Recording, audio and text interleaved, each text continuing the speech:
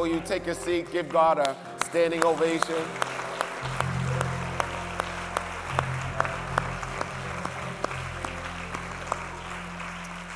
You may be seated in the house of the Lord. It is good to be in God's house. And it's good to see you here. And as you know, we've gone back to 2 services. So now that means we have to fill this one once again. Amen. So we want to encourage you. Back to School Sundays next Sunday, where we pray for teachers and professors and students and anybody who is, I don't care if you're taking cooking classes. We will pray for you. And invite somebody out.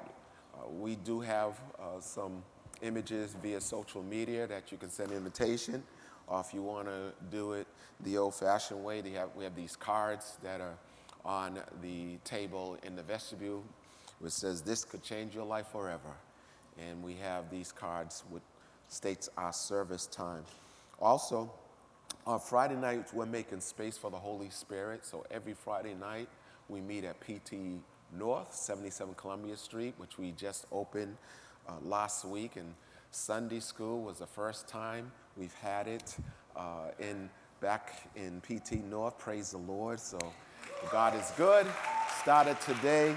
So we want to encourage you to invite somebody to our service so that the house of God might be filled. But again, at PT North, 77 Columbia Street, every Friday at 8 o'clock p.m., 8 to 10, we have what we call a Friday night encounters, where from last Friday to the end of the year, we're just going to be before God every Friday to say, okay, God, you do what you want to do, to give space for the Holy Spirit to move. And this past Friday was a wonderful time, and we're grateful to God for his goodness. Let's bow our heads right now. Father, we pray that my speech and my preaching will not be with the enticing words of man's wisdom, but demonstration of your spirit and power, so that faith will not rest in the wisdom of man, but in the power of God. We pray that our God of our Lord Jesus Christ, the Father of glory, will give unto us the spirit of wisdom and revelation in the knowledge of you. So we bless you for all that you're doing. In Jesus' name, amen. Amen. God is good. It's good to see the Roses here. We miss you. So good to see TJ and Jody and the family. God bless you. Good to see you here. Amen. And for those of you who don't know them, don't worry about it. This is just family reunion for us. Isaiah chapter 6, verse 1 through 9. Many of you might be familiar with this. It says, in the year that King Uzziah died, I, that is Isaiah, also saw the Lord sitting upon a throne, high and lifted up, and his train, that is the hem at the bottom of his royal robe, filled the temple.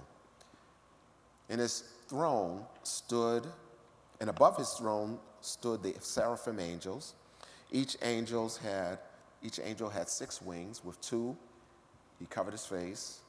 With 2, he covered his feet, and with the other 2, he did fly. And one angel cried to the other and said, Holy, holy, holy is the Lord of hosts, that is, the Lord of heaven's angel armies. The whole earth is full with his glory. And the posts of the door shook at the voice of him that cried, and the house was filled with smoke. That is, the house was filled with the Shekinah glory of God. And then at this encounter, Isaiah said, Woe is me, for I am undone, because I am a man of unclean lips, and I live in the midst of a people of unclean lips. For mine eyes have seen the King, the Lord of heaven's angel army. Then flew one of the seraphim angels unto me, having a live coal in his hand, which he had taken with the tongs off the altar. And the angel laid that live coal upon my mouth and said, Lo, this has touched your lips, and thine iniquity is taken away, and thy sin is purged. Also, I heard a voice, that is the voice of the Lord, saying, "Whom shall I send, and who will go for us?"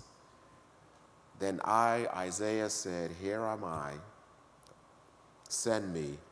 And the Lord said simply, "Go." I want to talk about the house of encounters. The house of encounters. And next week, I want to talk to you on a subject, woe, lo, and go. But I want to talk to you about the house of encounters. Last week, we shared getting back to basically our church. And for those of you who are new to our church or new to this area, whether you are in the room or online, our mission is restoring broken lives, or the long version is we exist to restore lives broken by the consequences of sin. And these consequences could be your own or the consequences of somebody else's action that affect you. Our mission is restore lives broken by the consequences of sin to the place where these very same broken lives are healed so that they can bring glory and credit to God. We said that a restored life, what does a restored life look like? A restored life, our vision is to bring the spice life into a person's life. That is, we want you to grow spiritually. We want you to grow physically, which is what will happen with many of you this week when you fast. You will kind of decrease physically, praise the Lord, to grow intellectually. That is, don't leave your brain at the door just because you accepted Christ. To grow in your character and to grow economically. That God wants you to prosper. And I'm not talking about a prosperity gospel in the sense that you have cars and houses and all sorts of clothes. No, I'm talking about God wants you to be prosperous enough so that you can be a blessing to others. Amen. Amen. If you always have enough to bless others, you just don't know when enough is enough. Ooh, Jesus already, he's preaching. And so we want to see you grow and to be a blessing to others. And then we talked last week about something very important that we don't hear that often. That is the core values of our church. The core values, the heart values, the things that make PTPT, the foundational values. Psalms 11 verse 3 says, if the foundation be destroyed, what will the righteous really do? And hopefully you yourself should have core values. I know in our home, we have the core values of our family on the wall. We use the acronym GREEN, meaning our core values as a family is to glorify God. Core value means also relationships are very important to us. We also believe that we should be exercising, help Jesus. We should have expressive love, meaning that we really pour ourselves into what we call the 5 love languages, and you can look that up. And also, we strive to not be in debt, no debt. Amen. And so we make sure that we pay off all our credit cards at the end of the month because we don't want to give Amex or Discover or Visa nothing. Amen. And then we have the final E. Do you know what the final E is, honey? Help the Lord, I put on. Education, exactly. Thank you. We believe in educating ourselves. We believe in, reading and being continual learners. Many of you will get out of school and graduate. Don't stop learning. It's quiet in here. Some of you, maybe because you've been going to school so long, you said, I've had enough. But you always want to learn. You always want to grow. So the core values of our church is, number one, we exist as a core value is prayer. God has said he wants our church to be a house of prayer. The other thing we believe in is praising God. The Bible says, let everything that has breath, in Psalm 150, praise the Lord. If you are breathing, you ought to praise the Lord. Amen. We don't praise God. We don't praise God because we feel good. We praise God because he is good. Amen. See, praise is not predicated on whether you're saved or not. Whew. Praise, see, sometimes I'm watching a basketball game and there's a team I don't like, but when the player does something amazing, whether it's a dunk or hits a buzzer beater, as angry as I am, I have to, kind of go, wow, that was nice. And so my point is that you need to praise God simply because of who God is, simply because you have breath, since you have life.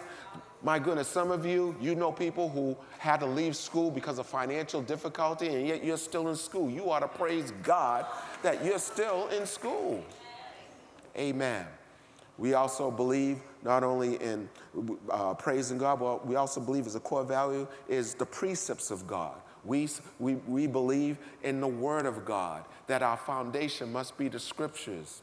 Another value, another core value of us church is that partnership. When you join our church, we believe we don't call you a church member, we call you a partner. Meaning that you are part of us. Meaning that you are Pentecostal Tabernacle. Meaning that we believe that we are our brother or sister's keeper. Meaning that this should be a place where if you're not at church for a while, you should be missed. We believe, Jesus said in John chapter 13, verse 34 and 35, he says, "A new commandment I give unto you, that you love one another as I have loved you, that you also love one another." And then he says, "And this shall all people know that you are my disciples, is if you sing happy songs." This shall all men know that you are my disciples if you're able to pray some fantastic prayers. Our heavenly most adorable Father who lives in the milk, no. He says, people shall know that you are my disciples when you have loved one to another. Love one to another. We also believe not only in being partners and being our brother's keeper and sister's keeper and looking after each other, looking out for each other, but we also believe in being a presence in the community. In other words, if our church closed down today, would Cambridge miss us? Would our neighborhood miss us? And so we constantly are trying to engage in the community. Yesterday, some of you may not know this, but this church, which we call PT South on 56 Magazine Street, this area of Cambridge is divided up in about 14 neighborhoods, and this neighborhood is called Cambridge Port. And then the neighborhood of PT North, 77 Columbia Street, is called the Port. And so yesterday was Port Pride Day, and the neighborhood was coming out to celebrate the neighborhood that we're located in, 77 Columbia Street, and we gave 100 backpacks to children in the neighborhood who couldn't afford backpacks. Praise the Lord. Why? Because we believe, and I know that Cambridge has changed. I know Cambridge is coming gentrified. I know rents are crazy, but let me tell you something, not everybody's doing well in Cambridge. So we're able to give and be a blessing to our city and our neighborhood. We're trying to be a blessing to the school where we're going to have our reception outside next week, the Amigos School. We pour into that school, and we have a relationship where we use some of their facilities, and they use the church. Amen. My dream is that the Amigos School would have their graduation exercises, the 8th grade graduation, right here in Pentecostal Tabernacle. That's my dream. You know why? Because, to be honest with you, our place is nicer. What do you mean, Bishop? They have their graduation in a gym with no air conditioning. And so let's pray, because we want to be a part of the community. We want to be missed. One of the blessing things that happened to me is when I was walking in the community as we reopened from the pandemic, I heard neighbor after neighbor saying, "We miss you." Hallelujah. The other thing we want to do is to be professional. The Bible says about Daniel, in the midst of Babylon, in the midst of confusion, in the midst of a culture that hated him and his people, the Bible says that Daniel had a spirit of excellence. If you're a believer, you ought to be one of the best employees in your business, in your company. Let me preach. When you leave, they ought to be crying that you left as opposed to celebrating, yippee, ding dong, the witch is dead. And as I said last week, they shouldn't be singing the song that my father-in-law used to sing when he cracked us up. He said, "I hate to see you go, hate to see you go, hope to God you never come back, hate to see you go." When you come back for a visit at your old job, they ought to be saying, "We miss you. We wish you were still here." As opposed to talking to the person who replaced you and says, "So glad you're here now. It's quiet in this place." You ought to be excellent. You ought to be showing up to work on time. Let him preach.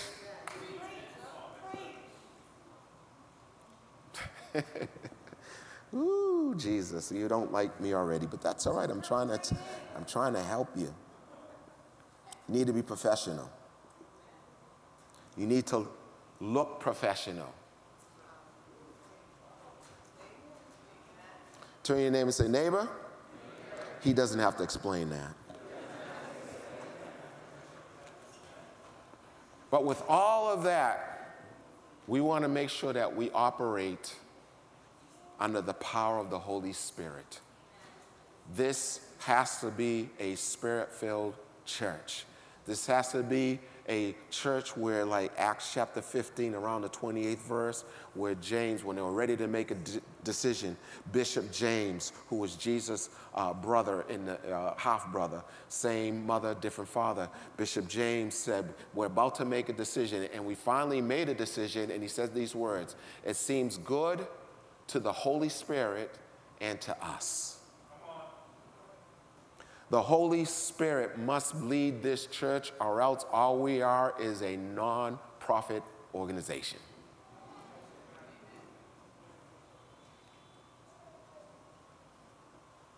So you have this scripture where Uzziah encounters the Lord. My prayer, and if you can join me, my prayer over the next 3 to 4 months to the end of this year, I'm praying for 3 things. Number 1, this will be a house of encounters with the Holy Spirit. Number 2, that this will be a church that has a heart of worship.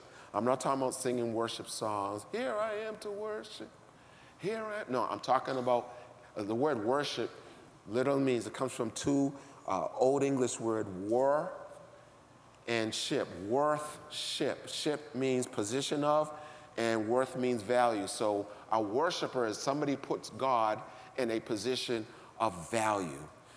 I want this to be a church where people value God, where people respect God, where people honor God, where people, when they leave this place, we still honor God.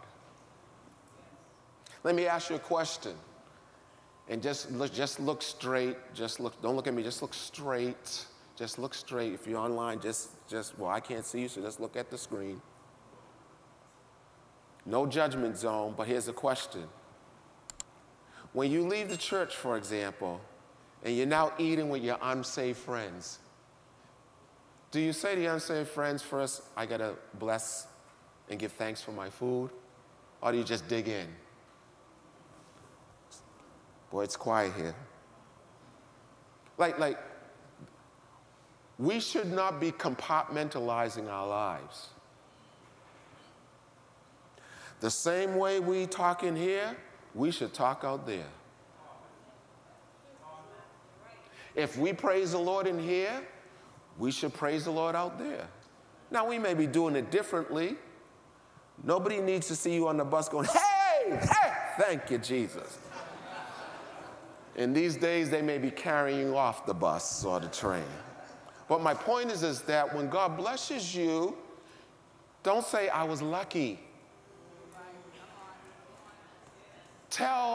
Let the world know who blessed you. When you're eating lunch with your friends, excuse me, do you mind if I say grace over my food? Or, if you're really bold, do you mind if I say grace over our food? Or, if you're paying for lunch, I'm saying grace. Oh yeah, I'm saying grace. And you ought to thank him that I'm paying for your food as well.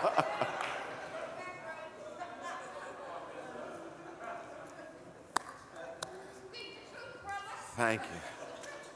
And then we want to be a place not only that encounters God, and we'll talk more about that over the next few weeks, not only a place that has a heart of worship, valuing God. I want my home, we want our home to be an atmosphere where our children valued God, our daughters value the Lord. But also I want to, I'm praying that this church will be a church that has a hunger for God's word, a hunger for the scriptures. As I've shared many times, Job, who God said was the most honorable man on the earth at that time. He said in Job chapter 23, verse 12, he said, neither have I resist the commandments from your mouth. And he says, I esteem the words of your mouth more than my necessary food. When it comes between food and your word, I want your word. Jesus said, he quotes the word. Though he's in the New Testament in Matthew chapter 4, he quotes the word in Deuteronomy chapter 8, verse 3. He says, man shall not live by bread alone, but by every word that proceeds out of the mouth of God. And Lord, I need your word to survive. And we don't come naturally towards hungering for God's word. And that's why I want to make sure, I'm praying that God will put a hunger in our hearts for the word. Now you have these two guys, obviously Uzziah, but there's another guy that's not in this particular scripture called Uzzah. So there's Uzzah and Uzziah. Now Uzzah, his name means my strength. Uzziah, or Uzziah, A-A-I-A-H at the end of a name means the Lord or Jehovah. So Uzziah's name means the Lord is my strength. Uzzah, unfortunately, good guy, but something bad happened to him. In 2 Samuel chapter 6, the presence of the Lord was called the Ark of the Lord, which is sort of like a hope chest. And so David, after 20 years of the presence of the Lord in the hands of the Philistines, and then his neighbor, the enemy, the Philistines, they released it to say, hey, get this Ark of the Lord out of here, take God's presence back. And so David is bringing the Ark of the Lord back into Jerusalem, a good thing. And they're carrying the Ark of the Lord on the cart. But the scripture says the only people who are allowed to touch the presence of the Lord are the Levites and the priests. So the ark is being carried in a cart, and it's being drawn by some oxen, and the ark, it's moving along, and people are singing praises. This is the day that the Lord has made. And David, he is dancing. Yes, Lord, woo-wah, he's dancing. And all of a sudden, the ark hits this little ditch in the road, and the ark shakes. And Uzzah, being a nice guy, he steadies the ark so that the presence of God doesn't fall on a nasty, dirty ground. And when he touches the ark, he drops dead.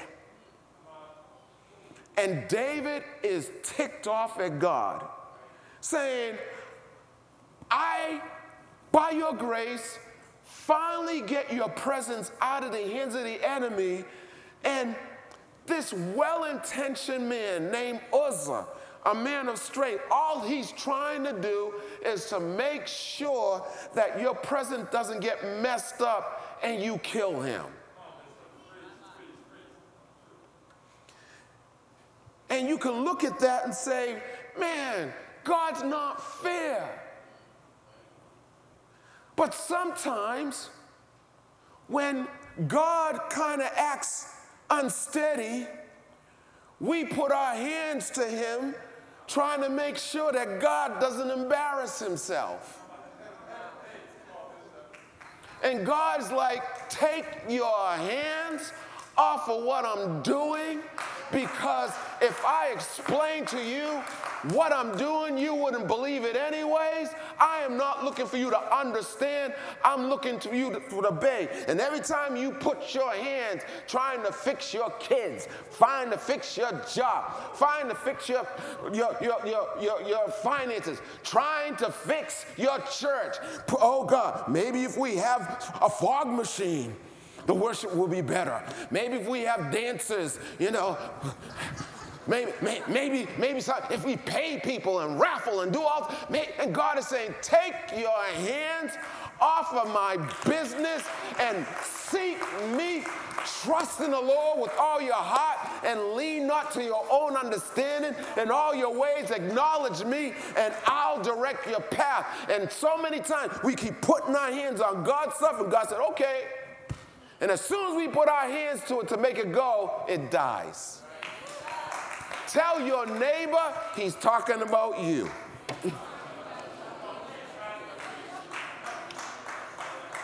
I can't tell you how many times I've tried to help God.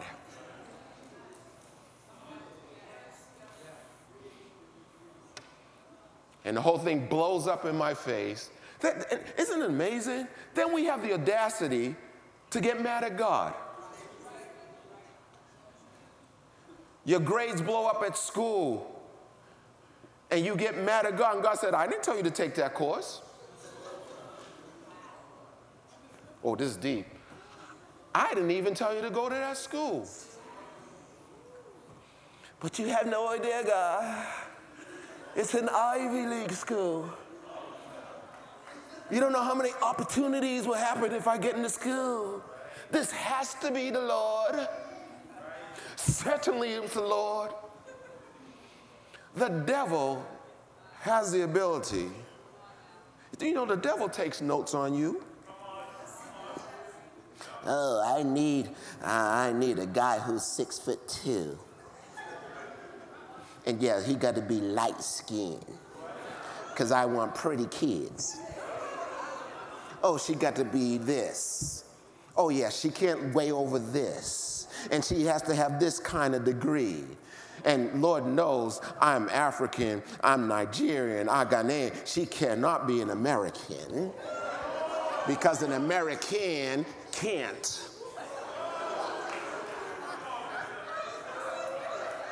This boy is preaching.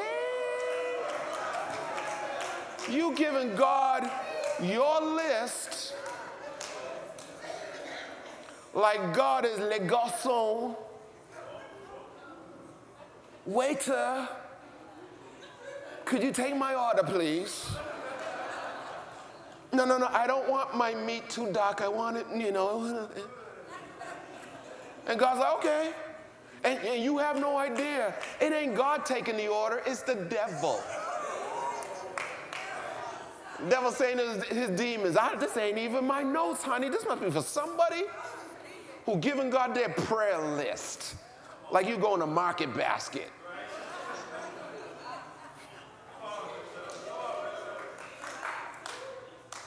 Oh, I don't like that kind of cereal. I want God, who is God? God is like, I believe that when we pray, sometimes the Lord says, excuse you.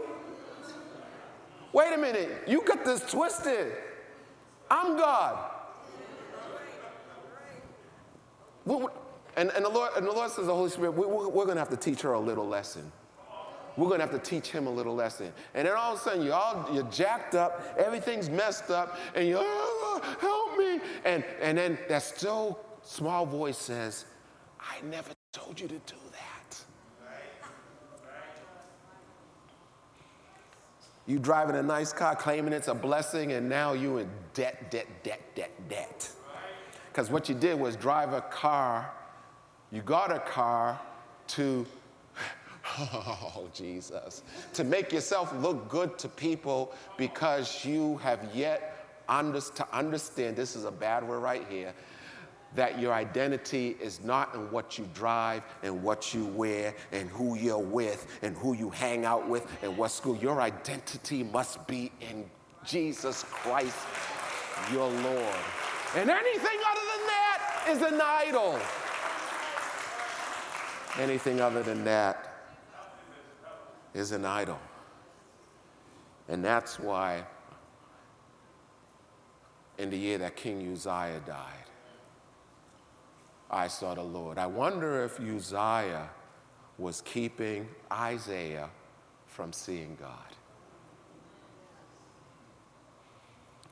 Because Uzziah was a successful guy. The Bible says in 2 Chronicles chapter 26 rather, that he was a good king. But the problem is you can get so blessed by God and his favor on your life that you start to become presumptuous. God bless you all over the place, and all of a sudden, the way you used to pray, you don't pray anymore. Remember the days when, oh my God, every decision you made, you fasted, you prayed, you waited on God. You got your friends who knew God, pray with me, and you heard the voice so clearly. But after he blessed you and blessed you and blessed you, all of a sudden it's like just a little erosion. You don't pray like you used to. You're not as desperate as you used to. And all of a sudden you stop making decisions based on what you see.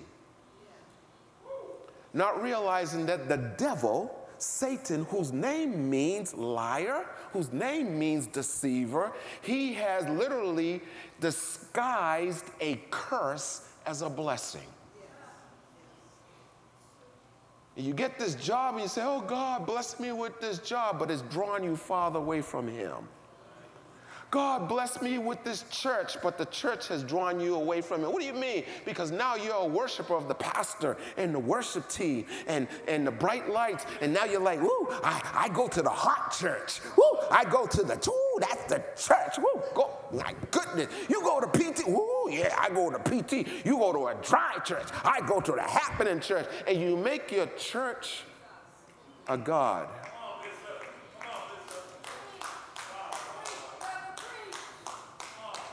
And then all of a sudden, the Lord allowed, I don't know why I'm preaching this way, but I know I am. All of a sudden, you come in conflict with somebody in PT, and now I'm going to leave. And God's like, who told you to leave?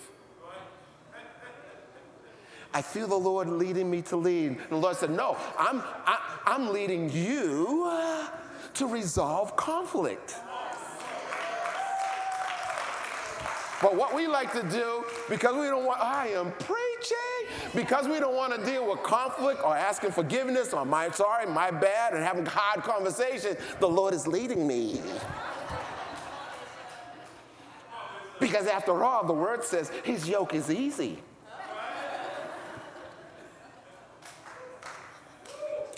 Woo, Jesus.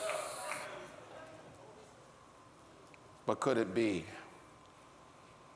Uzziah is causing us not to see Jesus?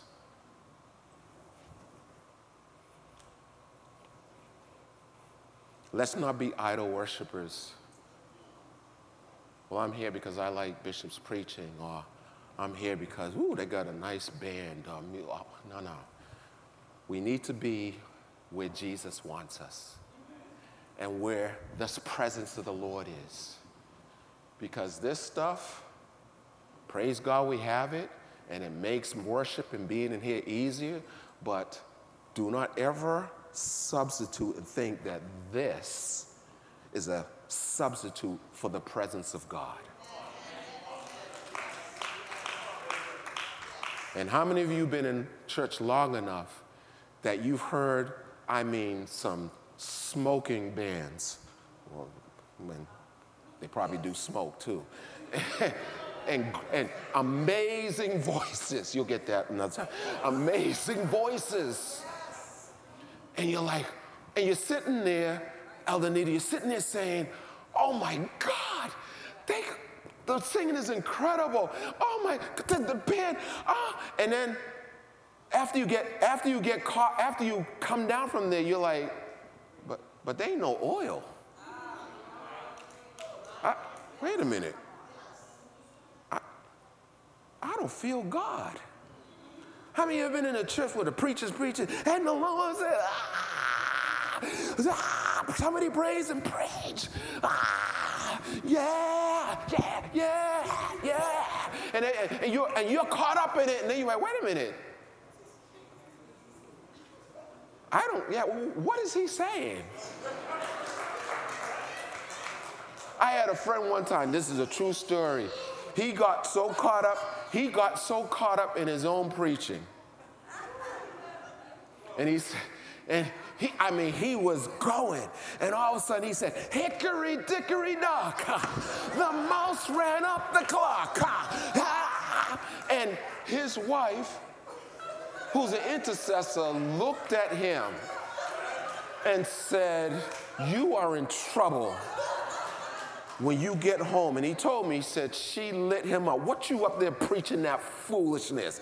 Hickory dickory dock. But there's some preachers, they can preach so much that they'll say spaghetti and meatballs, and the congregation say, yes! Woo! Woo! Pork chops, All it has done is stirred your emotions. You might as well have been at a football game or a basketball game or a concert that's not even spiritual. We must discern. And my final point, because God got me all messed up off my notes, is that I say that because not every encounter with the Lord is pleasant.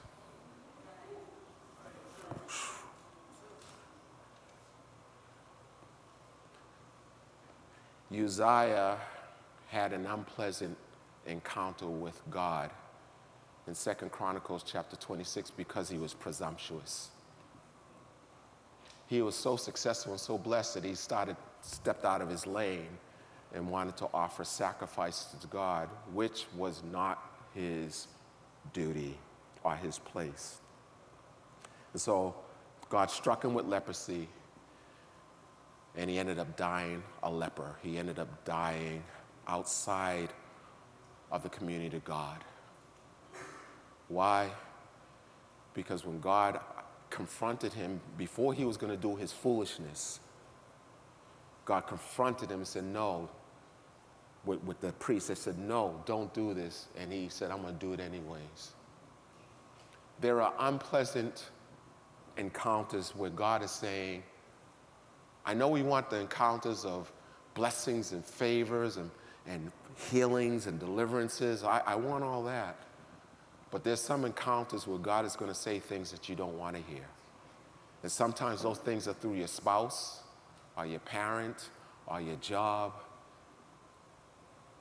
And so I want to pray for you. Let's all stand.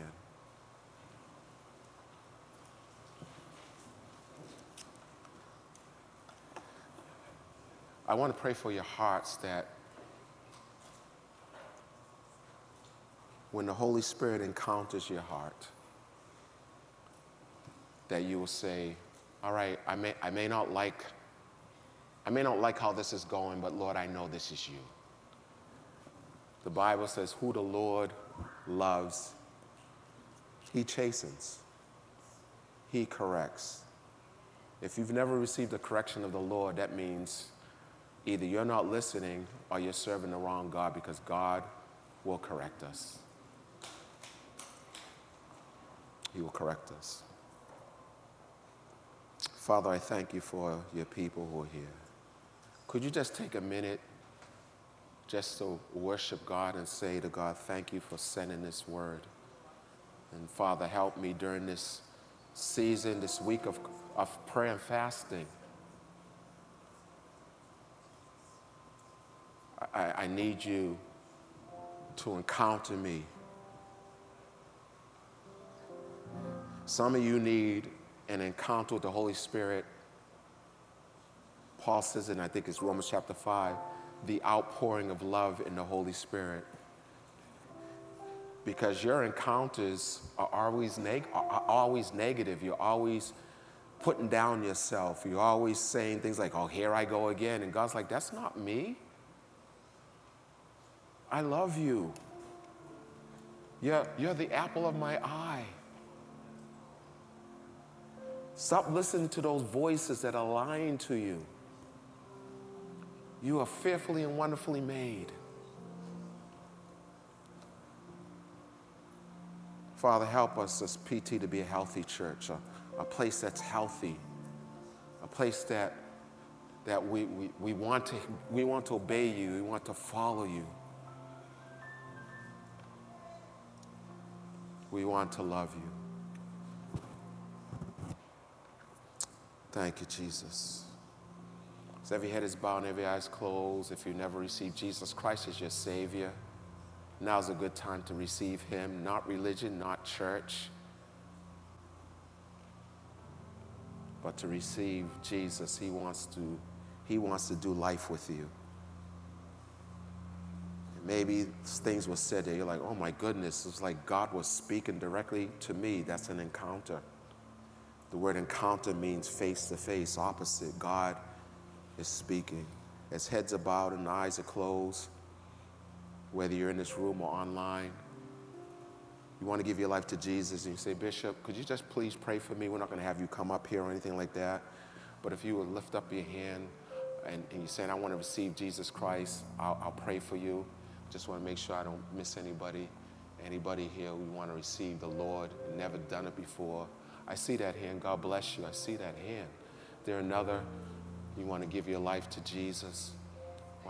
Okay, so let's everybody say this prayer. That way the person who lifted their hands in up, being self-conscious. And if you're online, whether you're watching live or you're watching the recording, you can give your life to Jesus right now by saying this prayer. So everybody repeat this prayer after me, especially those of you who raise your hand. Dear Lord, I come to you this afternoon. And I am saying right now that I'm a sinner. And all that means is Jesus does not live in my heart. But Lord, you said in the scriptures, whoever calls upon your name shall be saved. So Jesus, I'm calling upon you. Save me. Make me a child of God. In your name I ask it. Amen. Amen. If you just said that prayer, Jesus has come into your heart. Amen. That's all it takes. That's all it takes. And if you gave your life to the Lord, raised your hand, even if you didn't raise your hand, but you said, you know what, I'm going to do this, God sees your heart. The Bible says in 1 Samuel chapter 16, verse 7 to 9, people look on the outside, God looks at your heart. So even if you didn't raise your hand, but you said, you know what, I need Jesus, he heard that prayer.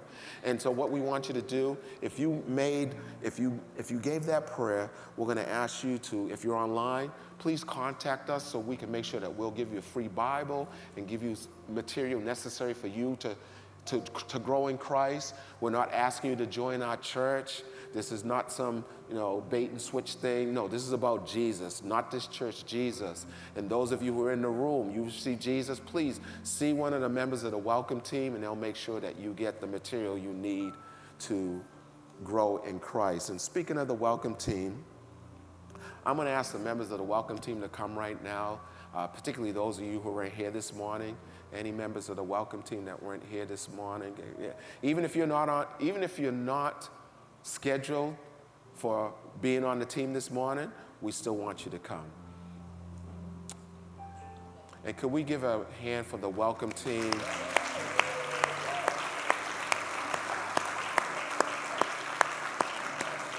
Amen. Amen. Amen. Wow.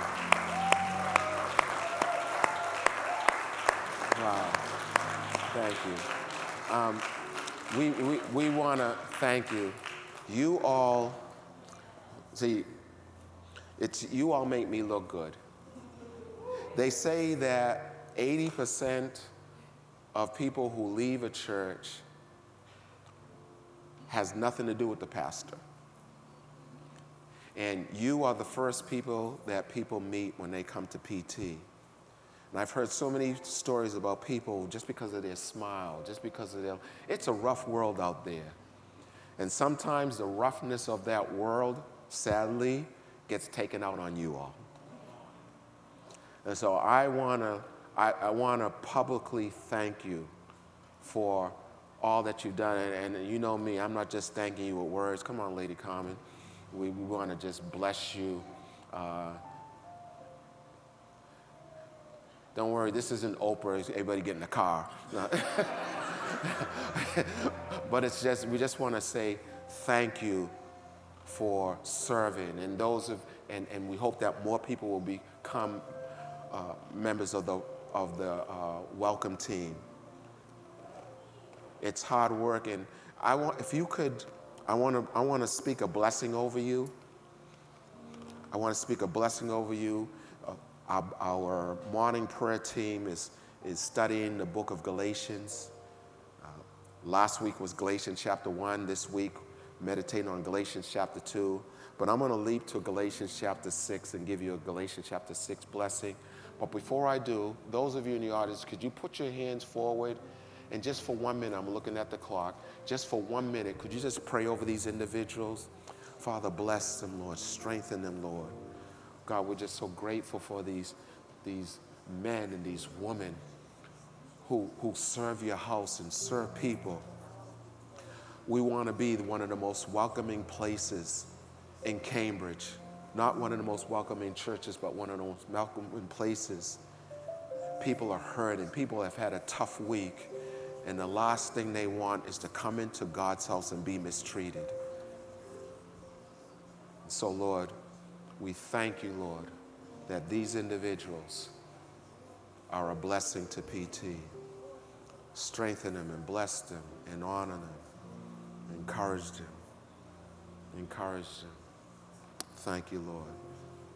Amen. Before I bless you, Jason, could you come up too? This is Jason. He works so hard with the Sunday school. God bless you. Thank you, sir. You welcome our children. Thank you so much. And God bless you for being here. He was at Straighten Out Sunday School in 345 Washington Street, and now he's here again to be ministered to. God bless you, Jason. Thank you so much. We appreciate you. Amen. So let me say this blessing over you, and then I'll say the closing blessing for the church. And so based on Galatians chapter 6, verse 7 to 10, I bless you not to be deceived.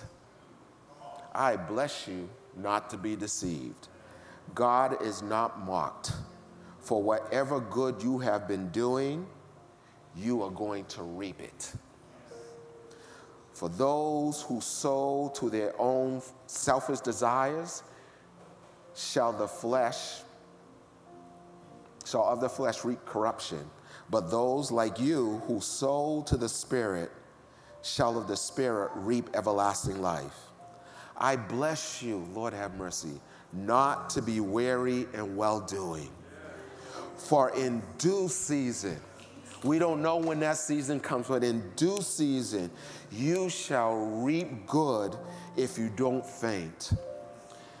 And as you have, therefore, an opportunity to do good unto all people, especially unto those who come into our church, do it for the blessings of the Lord is upon your life. I bless you in Jesus' name. Amen. Amen. Remain here. Just remain here. Remain here. You don't have to go back. We can close right now. Those of you in the audience, everybody put your hands out. I want to bless you with a final prayer so that way everybody can be dismissed at the same time. This is a common prayer blessing that I found that I really love. May the peace of our Lord and Savior Jesus Christ go with you this week wherever he may send you. May the Holy Spirit guide you through the wilderness where life is totally out of your control. May God protect you through any storm of life that you may encounter this week. And may the Holy Spirit bring you home with rejoicing at the wonders he has shown you. Yes, may the Holy Spirit bring you back here with rejoicing through our doors. Be blessed in Jesus' name. Everybody say, I receive that blessing. Have a fantastic week. Hey, family. Thank you so much for joining us for today's service. Special thanks to those of you who continue to generously support the work of this ministry. We are so grateful for you, and it's because of you that we can be a blessing to this community. If you enjoyed the service today, please like, share with your friends and family, and subscribe to our channel so that you can get a notification whenever our services go live. We also invite you to follow us on social media at PT Cambridge in order to stay connected to this ministry. Hey, we look forward to seeing you next time. Thanks for watching, and God bless you.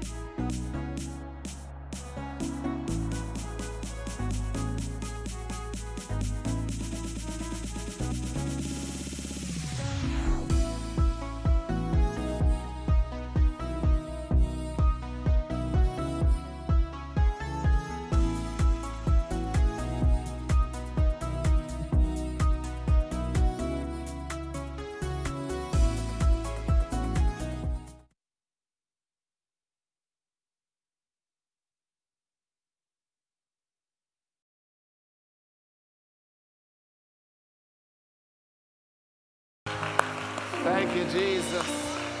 We bless you, Lord. We bless you, Lord. Well, before you take your seat, could you tell somebody it's good to see you here this afternoon? Praise the name of the Lord. You may be seated in the house of the Lord.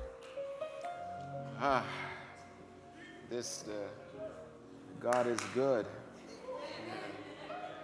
I know you all were probably expecting me to carry on, but you all only did one service. Ah, my goodness. Woo. Ah, praise is the Lord of my life. Praise the Lord.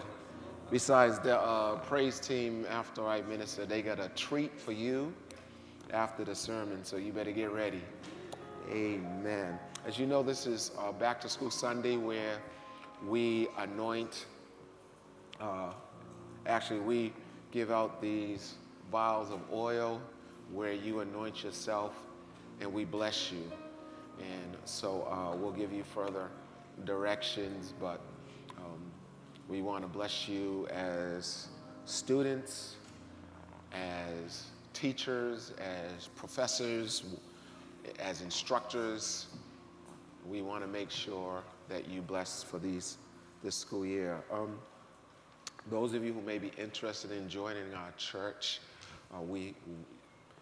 just because you come here regularly does not mean you are a member or a partner. We have classes.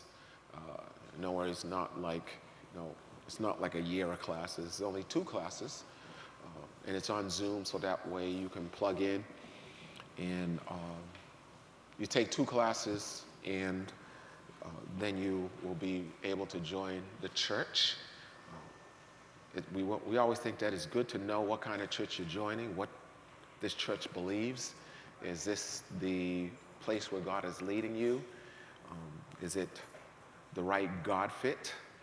And so we invite you. We start this Saturday, and you see all the information on Zoom, on the slides. Also, we are getting ready to start our small groups again, where we have, yes, it's good to come on Sunday morning, but if you want to really get plugged in and connect with people, we also have small groups that we call more community groups, more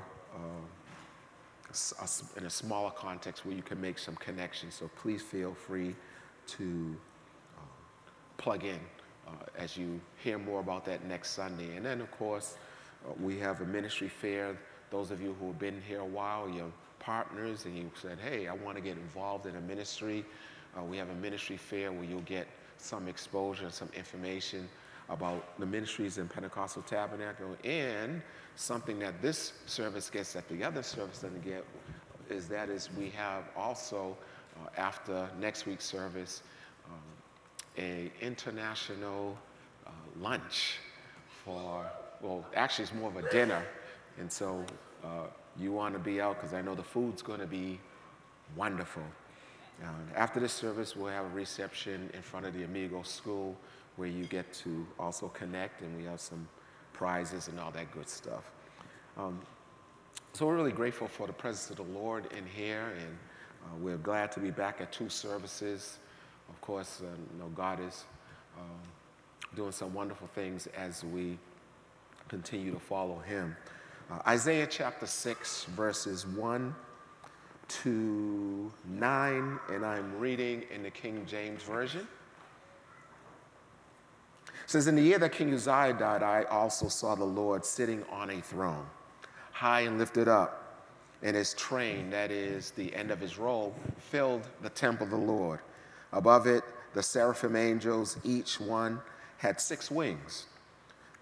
2 wings to cover their face, 2 wings to cover their feet, and 2 wings by which they flew. Verse 3, and one angel cried to the other and said, holy, holy, holy, holy is the Lord of hosts, or the Lord of heaven's angel armies. The whole earth is full of his glory.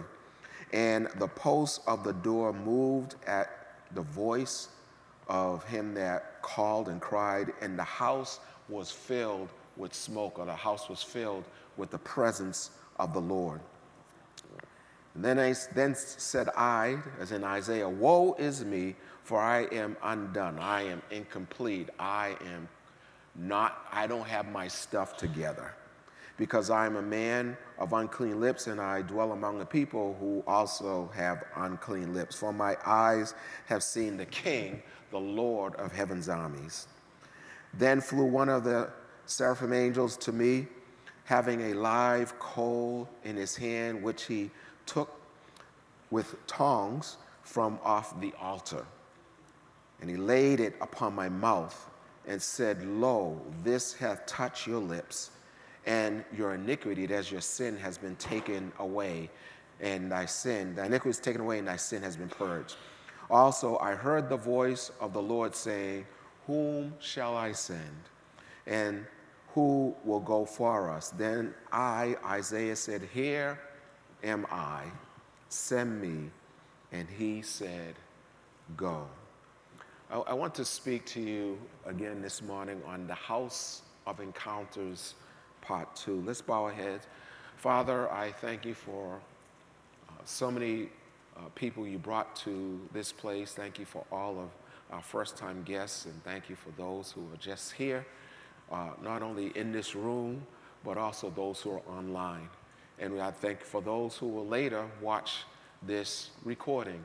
I pray, Father, right that now that my speech and my preaching will not be with the enticing words of man's wisdom, but in demonstration of spirit and power, that people will not rest in the wisdom of Brian Green, but in the power of God. I also bow the prayer, another prayer from the Apostle Paul in Ephesians chapter 1. I pray that the God of our Lord Jesus Christ, the Father of glory, will give unto all of us a spirit of wisdom and revelation and the knowledge of you. Let the eyes of the understanding of our hearts be enlightened, that we would know what is the hope of your calling. Help us to know, Holy Spirit, what are the riches of the glory of the inheritance of Christ that is in each and every one of us who are the saints, the called out ones. And help us to know the exceeding greatness of your power towards us who believe. It's the same power that raised Jesus from the dead now lives in us. Speak to us, Lord, in Jesus' name. Amen.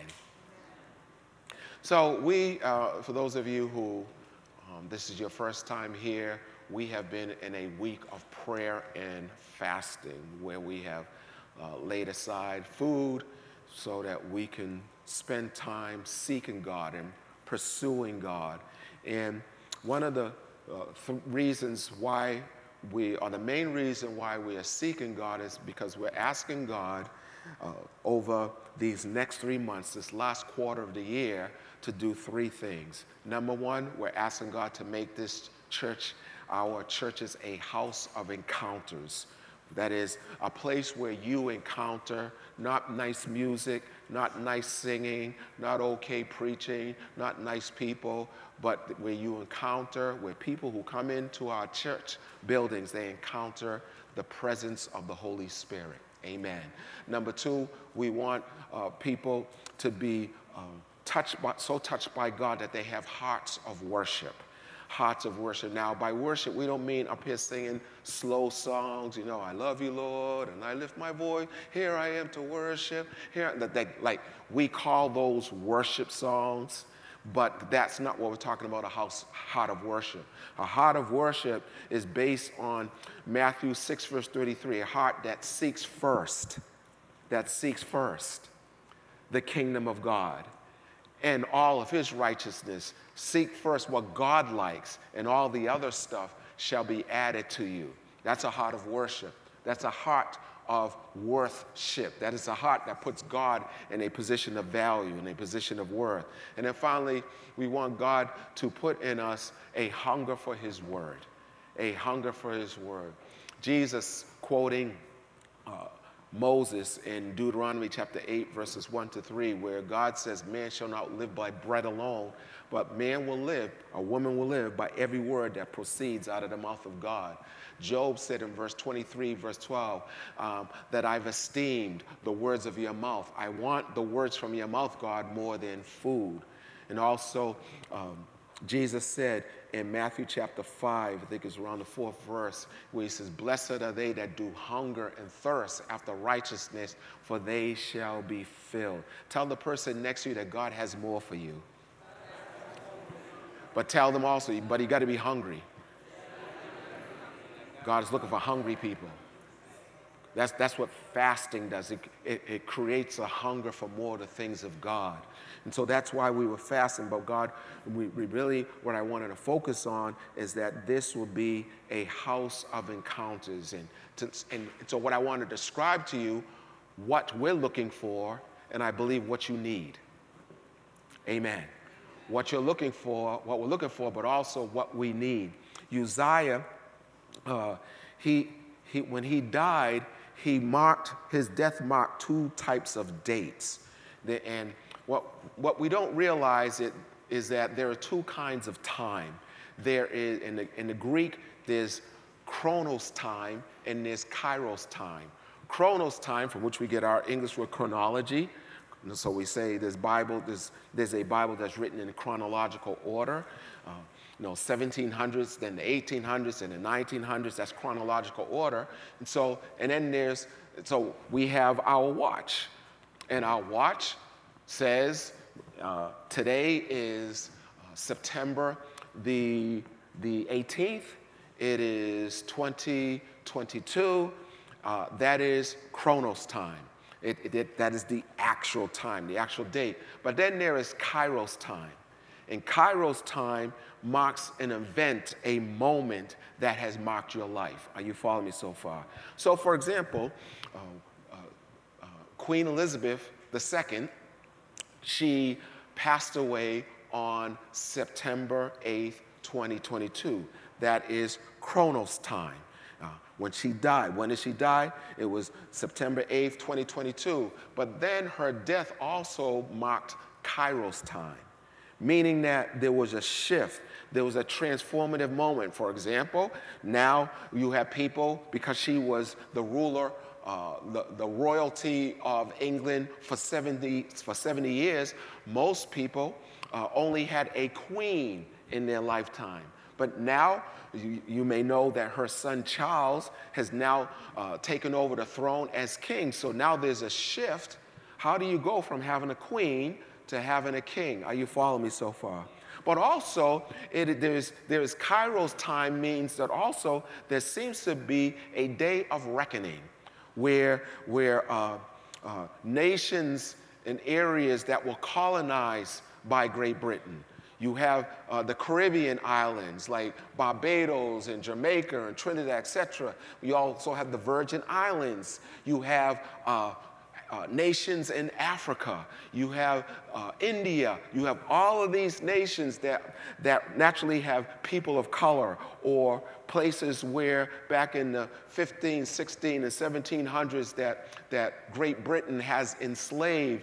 Now you have people saying this is the day of reckoning, and we're not trying to hear about England's royalty anymore. You have people who wear shirts and gear that says decolonize, meaning that we had enough of this. It's quiet in this place. And so why is American like, oh, the queen has died and long live the king? The people who are colonized, they're not trying to feel that. So there's a shift. There's a moment. There's a kairos moment. And many of you have had kairos moments in your life where something happened on a particular day. We just went through a kairos moment last week. When you say 9/11, it's more than just a date. And if you ever get an opportunity, every one of us need to watch the documentary on 60 Minutes of what people went through, lives that were lost. And we were watching it last night, and by accident, we were thinking of watching something. We thought we were watching something else, but we were watching, and I remember this black woman, and what happened was it was a kairos moment for her, because, yeah, it was 9/11, but the morning of 9/11, a white firefighter said to her, hey, let's switch shifts. I'll take yours, and you'll take mine. And the person who she switched shifts with, he got killed in the towers.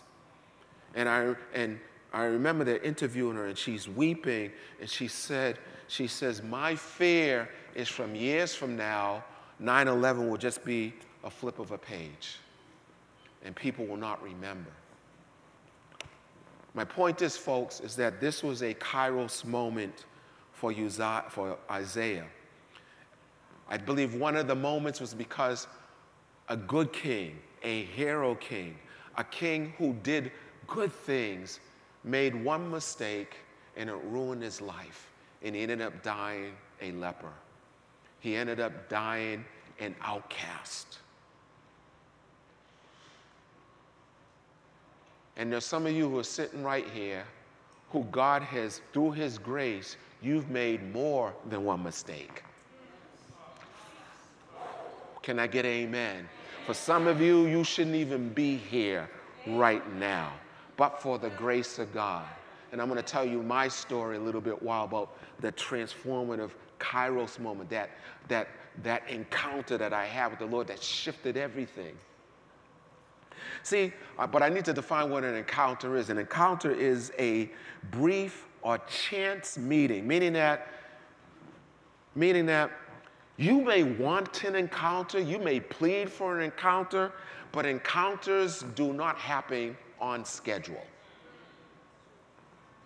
They happen almost by accident, but they're not really accidents. They happen because God has a certain time for you to have an encounter. It is a brief or chance meeting with someone or a thing that is an event that's especially unexpected. It is to engage in a conflict with. Now, what does that mean? 1 Corinthians chapter 2, verse 14 to 16 says that Paul is talking about the Spirit, and he's talking about God reveals to us things by the Holy Spirit. And he says, the natural man cannot understand the things of the Spirit, neither can he know them because they are spiritually discerned. And what he's saying is basically is that when God speaks to us, sometimes it comes in conflict with what we think should happen. And so many times the word encounters, it comes from the old French word, which means in opposition with, meaning like it seems like God is telling us to do something, but our brain is saying that doesn't make sense. Our brain or our hearts will actually fight what God is saying. And so, what do encounters with God look like? Encounters with God look like two things. Number one, they're unexpected. They're suddenly. The other thing about the encounters with God is that they are conflicting. They will cause you to wrestle. They'll cause you to say, this doesn't make sense. And yet at the same time, you know that you're faced with something that you have to make a decision on. Are you hearing me? I'll share this. I remember I had an encounter with the Lord as a senior in high school. And as a senior in high school, I played football. And I remember I was, believing that I was going to be one of the captains.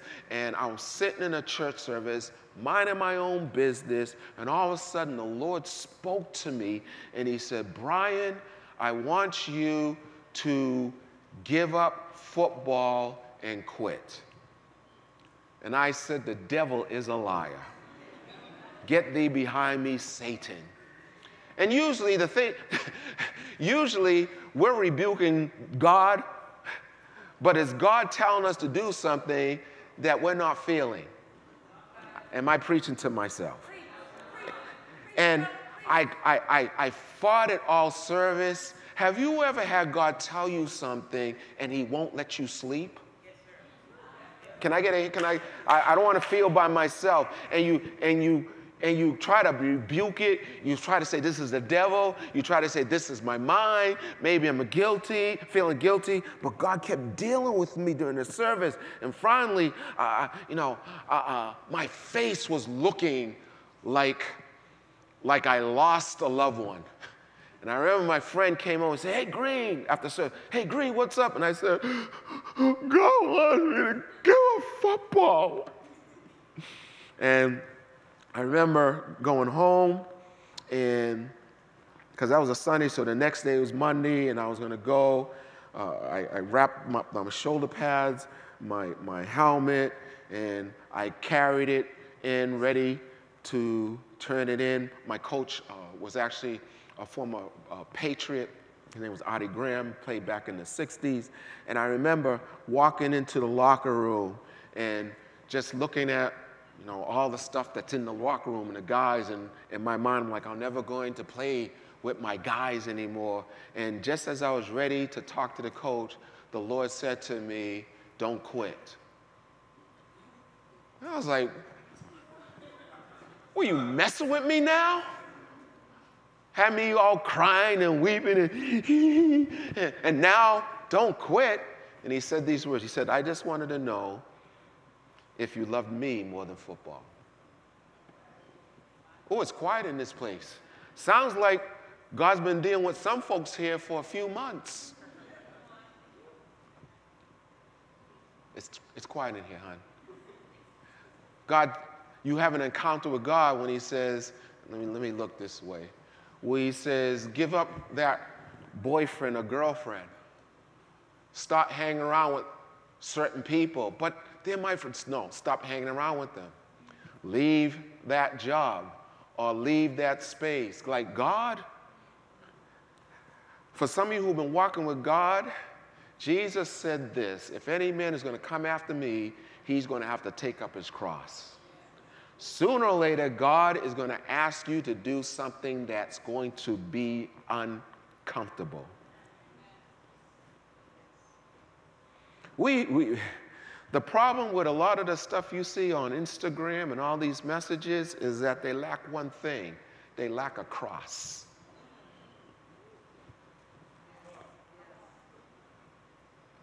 Jesus was not on the cross saying, this is the day that the Lord has made. He said, my God, why have you forsaken me? Oh, yes, oh, yes, oh, yes. Sometimes encounters with God make you feel like you've been abandoned.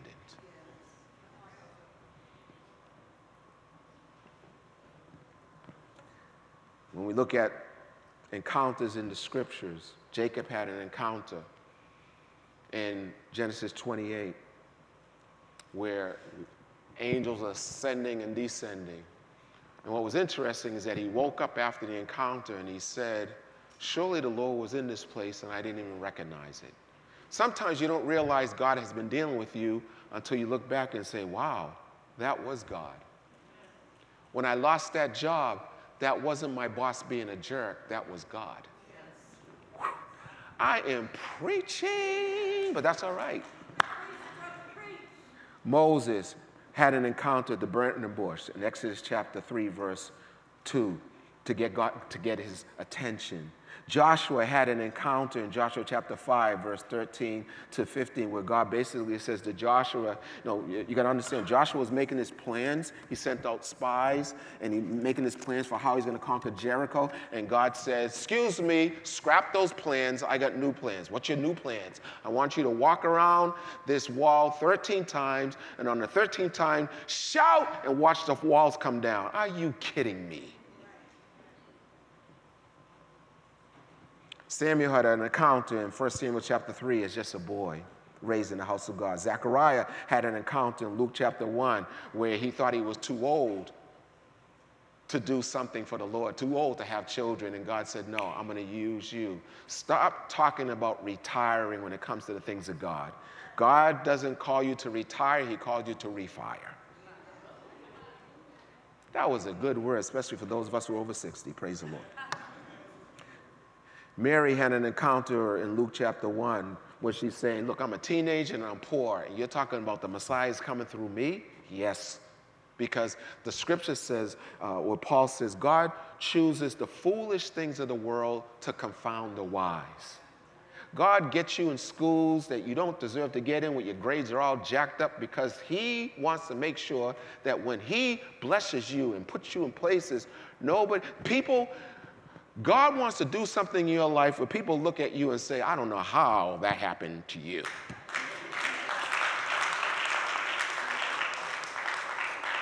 Turn to your neighbor and say, that's me. That's me. That's me. People ask me, every once in a while, how did you become pastor of Pentecostal Tabernacle? And I say, I was the last man standing. I counted about 10 people who were supposed to be pastor before me, more gifted, more older, more experienced. And what God did, he sent foolishness in the church. And everybody left, said, I'm out of here, and I did too. And the Lord said, no, you stay here because you're going to be pastor. I don't want to be pastor of this messed up mess. Yeah, I actually said messed up mess. Some of you thought I cursed. No, I said messed up mess. And God said, no. And now I realize that's, let me preach here. Sometimes God sends trouble to move people out of the way who were in front of you.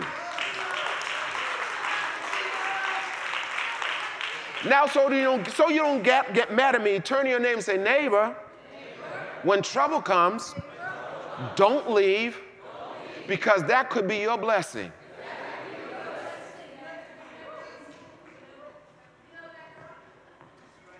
Everybody leaving a crazy job and God's keeping you there because he wants to promote you. Your encounter could be painful. We used to sing a song growing up in church.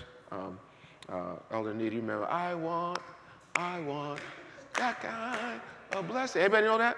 That saves. Help me sing it. It keeps. Fight us so. Sing for these young people. I know I want that kind of blessing till billows of heaven o'er me roll. When Jacob met the Lord upon that lonely night. See, we sing that, and we're clapping. But Jacob wasn't like, I want. He wrestled with the angel, and the angel left him with a limp that lasted the rest of his life, just to get his name changed to Israel. Years later, he's walking. Hey, Daddy, what's wrong with your leg? Well, me and an angel, we had a tussle, and I won. That's what Israel means. I fought with the Lord, and I won. And I imagine his kids were saying, I wonder what the angel looks like if you look like that. But my point is that sometimes encounters will mark you for the rest of your life. Ooh, it's quiet in here. Maybe, let me say it this way. Sometimes when you have an encounter, I have no organ, so I need to keep preaching. The Ethiopian eunuch has an encounter in Acts chapter 8. Philip is transported into a desert with this Ethiopian who's just so happened to be reading the book of Isaiah, and he receives Jesus Christ and he gets baptized, which lets us know how so often you can be lied to with the scriptures, because there is this, the Bible clearly shows us that Europeans did not bring the gospel to Ethiopia and the African nations. Oh, let me just help you here. Christianity were in many of these countries before missionaries from the Americas and Europe showed up. Can I preach? See, this is the Bible. You need to read your Bible. Cornelius wondering, hey, how could God want to choose and pour out his Holy Spirit on me? I'm Italian, I'm a Gentile. Because see, God is always moving outside of the box. The Jews thought that, oh, Jesus is only coming to save Jews. And God's like, no. I'm going to do something in an Italian and that's going to blow your mind. And it blew Peter's mind. He went back to report what happened. And he's like, I can't believe what happened. It happened with these Italians either. And I was there. encounters to mark our lives. And I believe that our young people need an encounter with God that will mark their lives. Because you see, let me talk about myself. And some of these stories I'm going to share. My mother's, I hope she don't have a heart attack, because this is the first time she's hearing some of this. And I'm a bishop now. I'm a bishop. I'm a pastor. Okay, calm down. Like, oh, how do come? I didn't know this, because the Lord wanted to keep your heart. But she's like, what is he going to say? Mom, I'm a bishop now. I'm saved. I pastor churches. I'm faithful to my wife of almost 40 years. But it's okay. So, anyway, but I want to show you how Satan had me marked where he was going to destroy my destiny. He doesn't wait till you're in your 20s. He starts as soon as he can. So I'm a church boy. I was raised in church. Raised in the church. I used to sit, me and my brother Kevin, if you're in PT North, we used to sit where all the keyboards are, that we used to sit in the front pew. The front pew. The front pew. And we'd sit up there and sing sometimes. I mean, it's okay, but everyone sing some of the driest songs. Like you ought to be happy, Lord, over my life. Lord, you're like, no, that wasn't happening when I was. But God was starting to do something in my heart as a kid, like a Samuel, Sunday school. And then when I was about 11 years old, became very good in baseball, played Little League Baseball. Then when I was 12, I was real good. I was in the process of breaking the home run record for the city of Somerville. My name was in the paper all the time, and so you're starting to get this popularity. So you can have older cousins, like 4 years older than you, 5 years older than you, and when you're 12, to have a cousin, like you're in junior high, and to have a cousin or middle school, and have a cousin in high school, that's like, yeah, that's my big cousin. But when you have a cousin, I had a cousin who was 10 or 12 years older than me, so he was an adult. And I was like, I got a cousin who's a man. And my cousin, he lived upstairs from us, so we were on the second floor, he on the third floor. And my cousin, back then, you're going to understand, maybe you have to Google this kind of stuff, but back then, the big thing was having an afro. Yeah, and my cousin had an afro. And my cousin, he could dance. Now, that was in the Funky Chicken just came out. Now I'm going back. But he could do it smooth. He wasn't like, no, he could do it smooth. And he bought a new car. The color was like gold. And he had, I know for some of you young people, but this was new back in the day. See, back in those days, if you had radio was, in your car was an AM radio. If you had an FM, if you had FM on your radio in your car, you were the dude. My cousin had an 8-track stereo in his car. 8-track, now, I don't even know what to compare that to now, but I was like, oh man. And he had the stuff. So I was like, wow, this is my cousin. And so I would sneak up the back stairs and climb through the window in his apartment. And so now I'm 12. And I would go into his record collection. And he had like again, this is when they just came out. He had the Jackson 5, he had the Temptations, he had all the new records. And I would play them because, my father's a deacon and my mother is, Mother Green, and I didn't have nothing, back then it was like the Iron Curtain. Like, you knew choirs, James Cleveland, but the only time you heard secular music was when the Ed Sullivan Show came on. Okay. Now, some of you, I'm sorry, this is generational, so Gen Zs are like, what the heck is he talking about? Google all this stuff.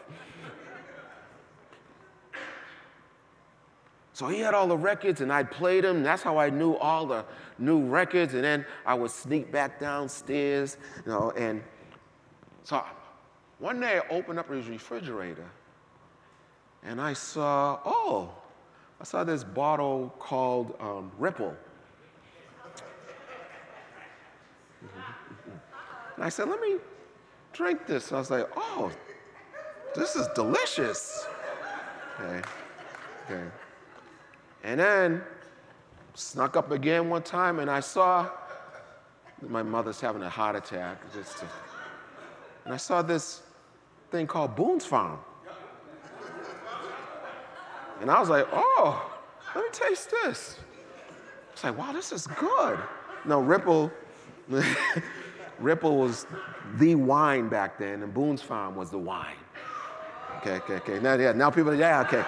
Oh, no, and a Ripple, Boone's Farm, what old McDonald's had a farm? What are you talking about?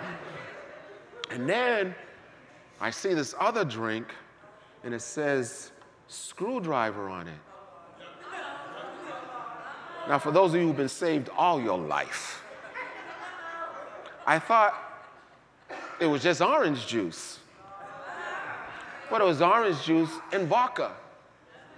And so now I'm drinking Boone's Farm, Ripple, and screwdrivers.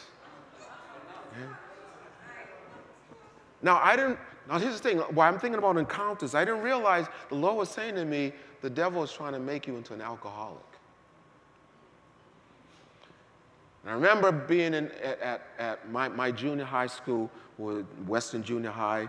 Those of you who go to Tufts, the Tufts Administrative Building was my junior high school before it became the Tufts Administrative Building.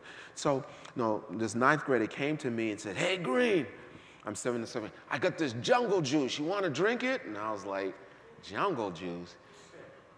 But you got the peer pressure going on. Y'all are quiet now because you peer pressure. And so I drank it. And the same kid who offered me the jungle juice eventually became an alcoholic. And I could see, I didn't know, but the enemy was slowly pulling me into alcoholism. And then he was also slowly pulling me into being addicted to pornography. Because, and it's not like I had Playboy magazines or my cousin had Playboy magazines, but he starts subtly. The group back then was the Ohio Players. And if you ever see the album cover of the Ohio Players, just Google it and you'll say, oh. And so if you can imagine a 13-year-old boy who's just reaching puberty and everything's firing on all cylinders, and you're seeing this cover, especially the one with the album Honey, Lord have mercy. So you have to go. When you Google this, you'll say, oh, you'll have an encounter. And so the enemy is starting to put his clamps on me. I'm almost finished here. And then at 13 years old, we had a revival service. April 1972. And the power of the Holy Spirit got a hold of me and saved me. And something instantly changed. And I remember, you get in high school and they're offering you beer, and I took a sip of beer and I was like, oh, I don't like this. I realized that God was basically saying, I need to mark you now at the age of 13 so that you can make it through your teenage years and your college years unscathed, because I have a woman for you, a woman of God for you. And you're destined to be a pastor, and you're destined to be a bishop, and you're destined to be a chaplain for the police department, and you're destined to travel to Romania and Colombia and Africa. You're destined to do all those things, but you don't know that at 13, so I got to have an encounter with you so that you're able to say to all the temptations, no, no, no, no, no. What God has for me is too important that I'm not messing this up for what you have. And no amount of teaching, no amount of Sunday school, no amount of church can compensate with having an encounter with the Holy Spirit where you cannot unsee what you saw. And that's what I want for you, young people. I want you to have an encounter with God that when you get in here, you can't unsee what you saw. And it will mark your life. As every head is bowed and every eye is closed. As every head is bowed and every eye is closed. Maybe right now you're having an encounter with the Holy Spirit. Maybe right now, what I'm sharing has so described your life, you're like, who's been talking to this guy? I'll tell you who's been talking to me, the Holy Spirit. Because I've been in ministry, I've been ordained since 1987. I have never shared this story, never. Never even came to my mind until as I was praying last night about what I'm going to share tomorrow. And the Lord brought it to me, said, Satan, the devil, wanted to ruin the destiny I had for you. But I needed you to have an encounter with me at the age of 13. That would so mark you that 50 years later, you could still talk about it. I want that for you. Right now, as every head is bowed and every eye is closed, whether you are in this room or you are watching online, and you got the sense that God is speaking to you. Maybe you were raised in church like me, and okay, yeah, being raised in church has wonderful advantages. Going to Sunday school has wonderful advantages. But there is just nothing that can compensate for a person having an encounter with God, it says it comes in all shapes and sizes. Elder Ken spoke a few weeks ago about having an encounter with God at the age of 4. And as I gave you that list, God encounters all sorts of people, all different ways. The Apostle Paul in Acts chapter 9, he was on his way to murder Christians and had an encounter. Certainly he wasn't seeking God. If you've never received Jesus Christ as your Savior and saying, Bishop, could you just pray with me? Because I know God is speaking to me. Just pray for me. I'm not going to ask you to come up here. I'm not going to embarrass you. I'm not even going to ask you to stand. But I am going to ask you to raise your hand so that I know who I'm praying for. And so if you're here and you say, I know God is speaking to me and I want to give my life to Jesus, if that's you, could you slip up your hand and I'll see that and I'll pray for you. I just want to make sure I don't want to miss anybody. Praise God. I think I see that hand. Any other hands? Just want to make sure. I see that hand. God bless you. Anybody else? God bless you. I see that hand. Awesome. I see that hand. God has purpose for you. God has purpose for you. Amen. So those of you who slipped up your hand, could you just raise your hand high, because I want to lead you in a prayer. Raise your hand high so I can see it, because I want to lead you in a prayer. But I want everybody to say the prayer so that the people who are raising their hand to receive Christ, they're not like feeling self-conscious. So everybody repeat after me, but those of you who are raising your hands, you're saying this to the Lord. Dear Lord, I come to you. And I admit, Lord, that I'm a sinner. And all that means is Jesus does not live in my heart. But Jesus, the Bible says, if I call upon you, you will save me. So Jesus, I'm calling upon you right now. Come into my heart.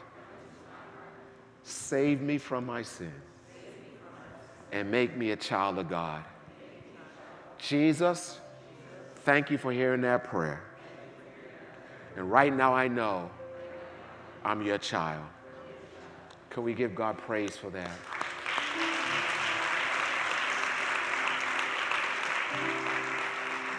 Now, you may leave here and Satan, whose name means opponent, and it always amazes me that people will believe in God, but they won't believe in Satan. So then when crazy stuff happens, they say, why did God do this? God didn't do it.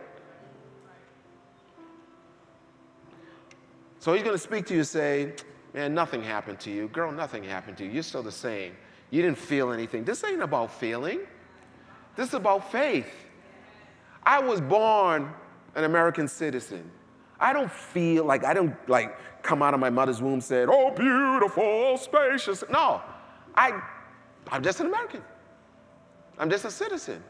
And my point is that you are a citizen of the kingdom of heaven because you just became born in the Spirit.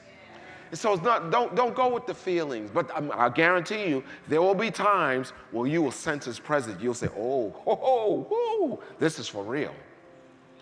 So those of you who raise your hand, somebody may have passed you some information, or if they didn't, please see one of the welcome folks, and we want to make sure that you get a Bible and all that you need. Those of you online who accepted Jesus Christ, we want to make sure that you get all that you need. At this time, we want to now bless the students. The word bless means to speak words that empower for success.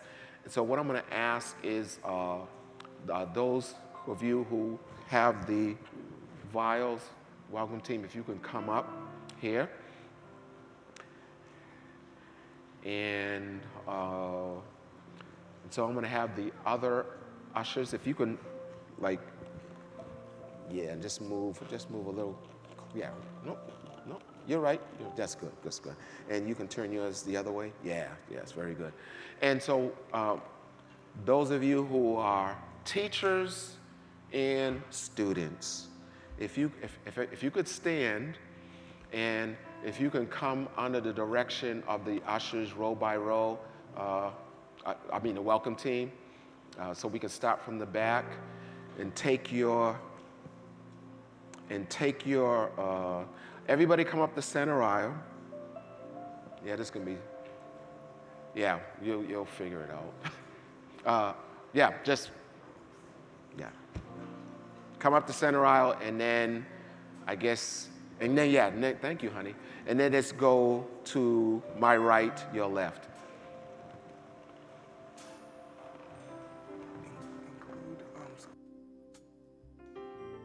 Yes, school administrators.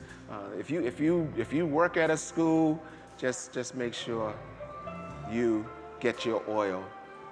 Students, you work with students. You're a tutor.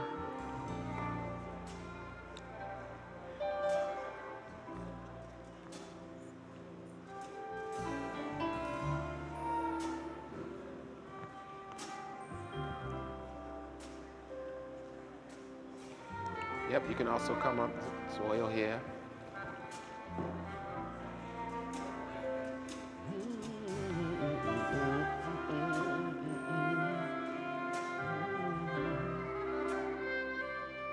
God bless you. God bless you. It's going to make a difference. I'm telling you, this is going to make a difference. My mom, who was here, she prayed for me all through high school and all through my 4 years of college. It makes a difference.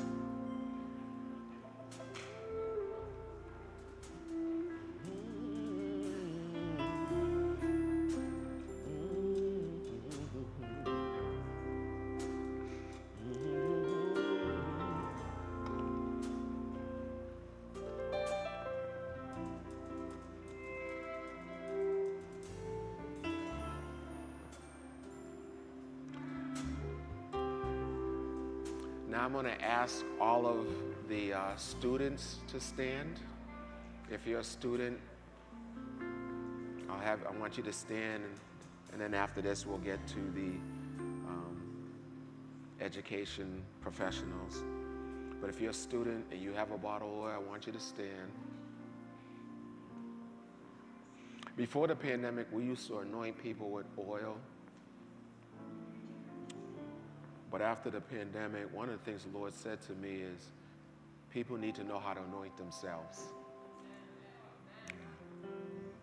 And regularly, almost daily, unless I forget, I anoint myself.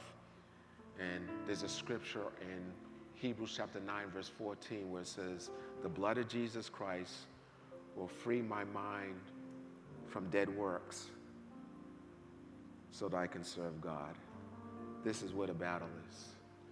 So what I want you to do, I want you to take the oil, and you can just go like this and just anoint your mind, just anoint your forehead. The word anoint literally means to smear with oil. And this is olive oil, and it symbolizes the Holy Spirit. It's not the Holy Spirit, but it symbolizes him. And I want you to weekly to pray over your own self. God, anoint my mind. Lord, help me to have the mind of Christ. That's 1 Corinthians chapter 2:16. Lord, help me to think God thoughts. Help me to think Philippians chapter 4, verse 6 to 8. Help me to think on whatsoever things are pure and of good report. If there be any virtue, if there be any praise, think on these things. Proverbs 23, verse 7, in the King James Version says, as a man thinks in his heart, that's who he is. So these things that God wants on our minds. And so what I want you to do now, as you have anointed your mind, I want you to put out your hands as if you're receiving something, because blessings are to be received. The word bless, one of the definitions of the word bless is to speak words over people that empower them for success. And so this is a blessing for students.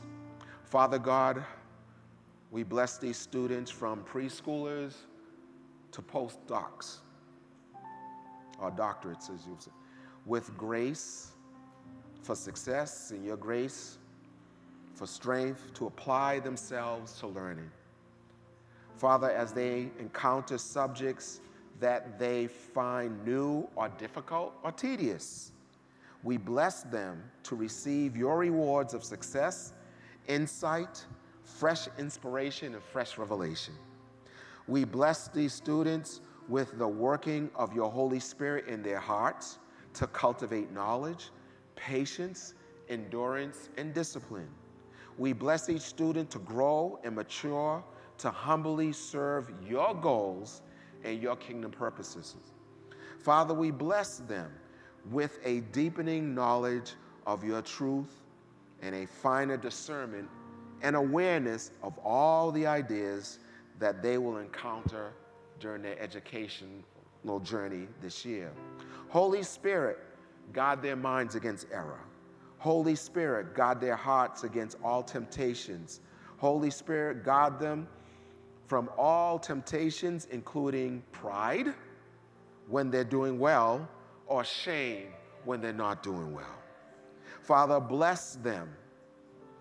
We bless them, God, with discernment and wisdom to be guarded from error, to receive your knowledge and understanding, and to be led by your truth. And finally, may God bless the labors and efforts of each and every one of you during this new school year with tremendous results through Jesus Christ our Lord. And everybody say, I receive that blessing. Amen. You may be seated. That's right. You can give God a plus. This is going to be a different year for you.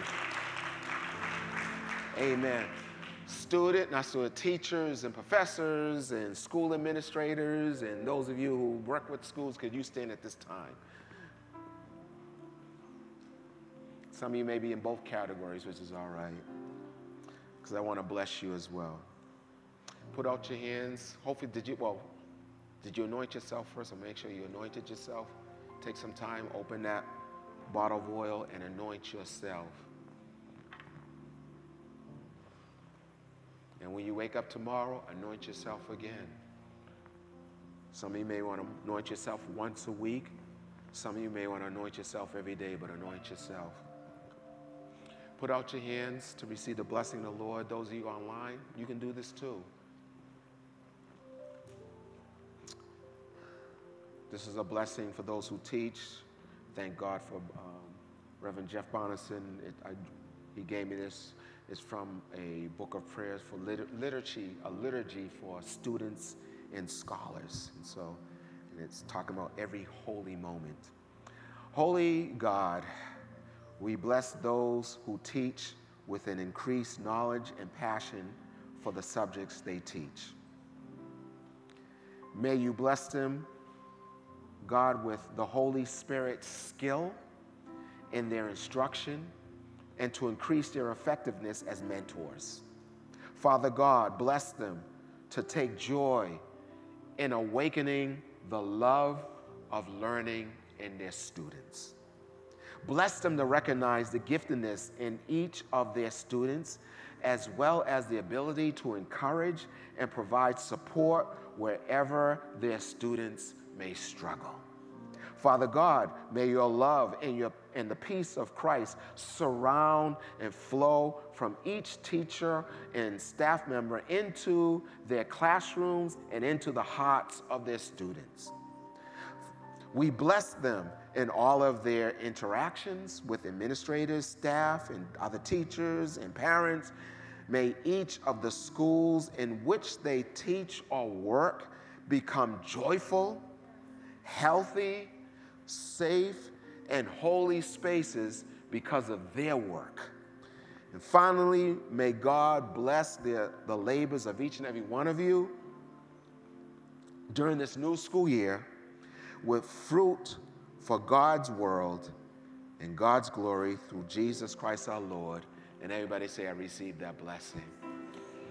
Amen. God bless you. Praise and worship team, would you come up at this time? Amen. And could you stand? I just want to bless everybody as we get ready to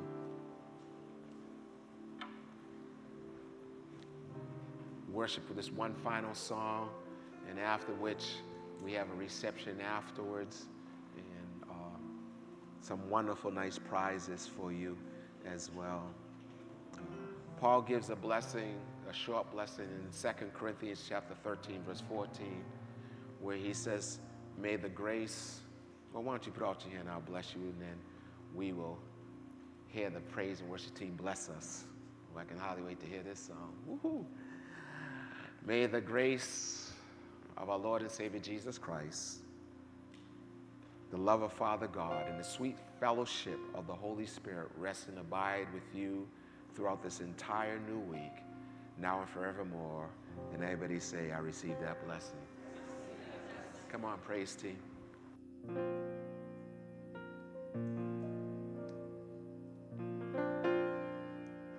All right, we got a little treat for y'all. Is that all right if we do it? Y'all gonna hang out? Technically, he dismissed y'all, but ignore that. Come on, y'all. Hey, hey. Yeah. 1, 2, 3. Come on. Bless me, God indeed. Death has been defeated. He is our victory. Bless me, God, not just for me, but so everyone around me can have everything they need. Let all these folks that's with me, God, have everything they need. Bless me. Bless me, God indeed. Death has been defeated.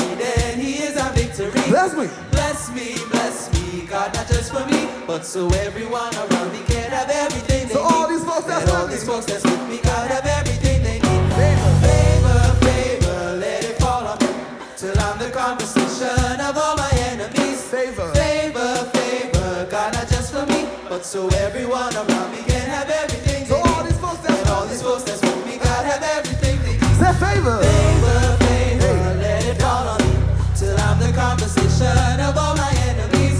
Favor, favor, God, not just for me, but so everyone around me can have everything they need. Let all these folks that's with me, God, have everything they need. Let all these folks that's with me, God, have everything they need. Let all these folks that's with me, God, have everything they need. Favor. Favor, favor, let it fall on me, till I'm the conversation of all my enemies. Favor. Favor, favor, God, not just for me, but so everyone around me can have everything they need. Favor.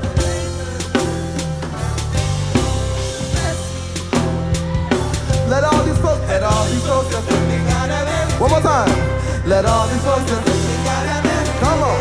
Hey. Oh, I wish I could see somebody bust a move. Oh, come on. Y'all know how to move. Y'all ain't got a two-step? I know you got a two-step. You got a two-step?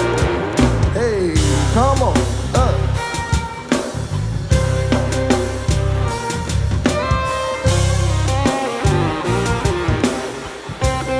Y'all ready? Persecuted, not a better. We got everything we need. Because God's a promise keeper. We got everything we need. Because God's a promise keeper. We got everything we need. I got victory because Our God's got everything we need. said I shall live and not die. We got everything we need. Because Jehovah's by my side. We got everything we Dude, need. I tell you, he's a friend of mine. We got everything we need. Lift him up, lift him up. Our God's got everything we need. He's got everything we need. We got everything we need. He's got everything we need. We got everything we need. He's got everything we need. We got everything we need. He's got everything we need. Our God's got everything we need. Every, We got everything we need. every, We got everything we need.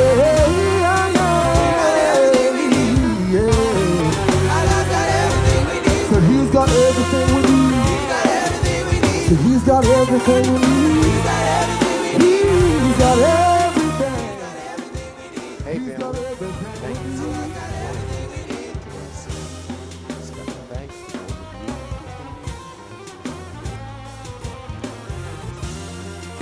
We're so grateful for you. It's because blessings. So he's got everything we need. If you enjoyed the service today, He's got everything we need. He's got everything we need. Yeah, yeah, yeah. I got favor on my side. I got joy on my side. I got his power on my side. And I got Hey, everything look we forward to seeing you need. next time. Take it up, take Thanks it for up, watching. take it up. Take it up, take it up.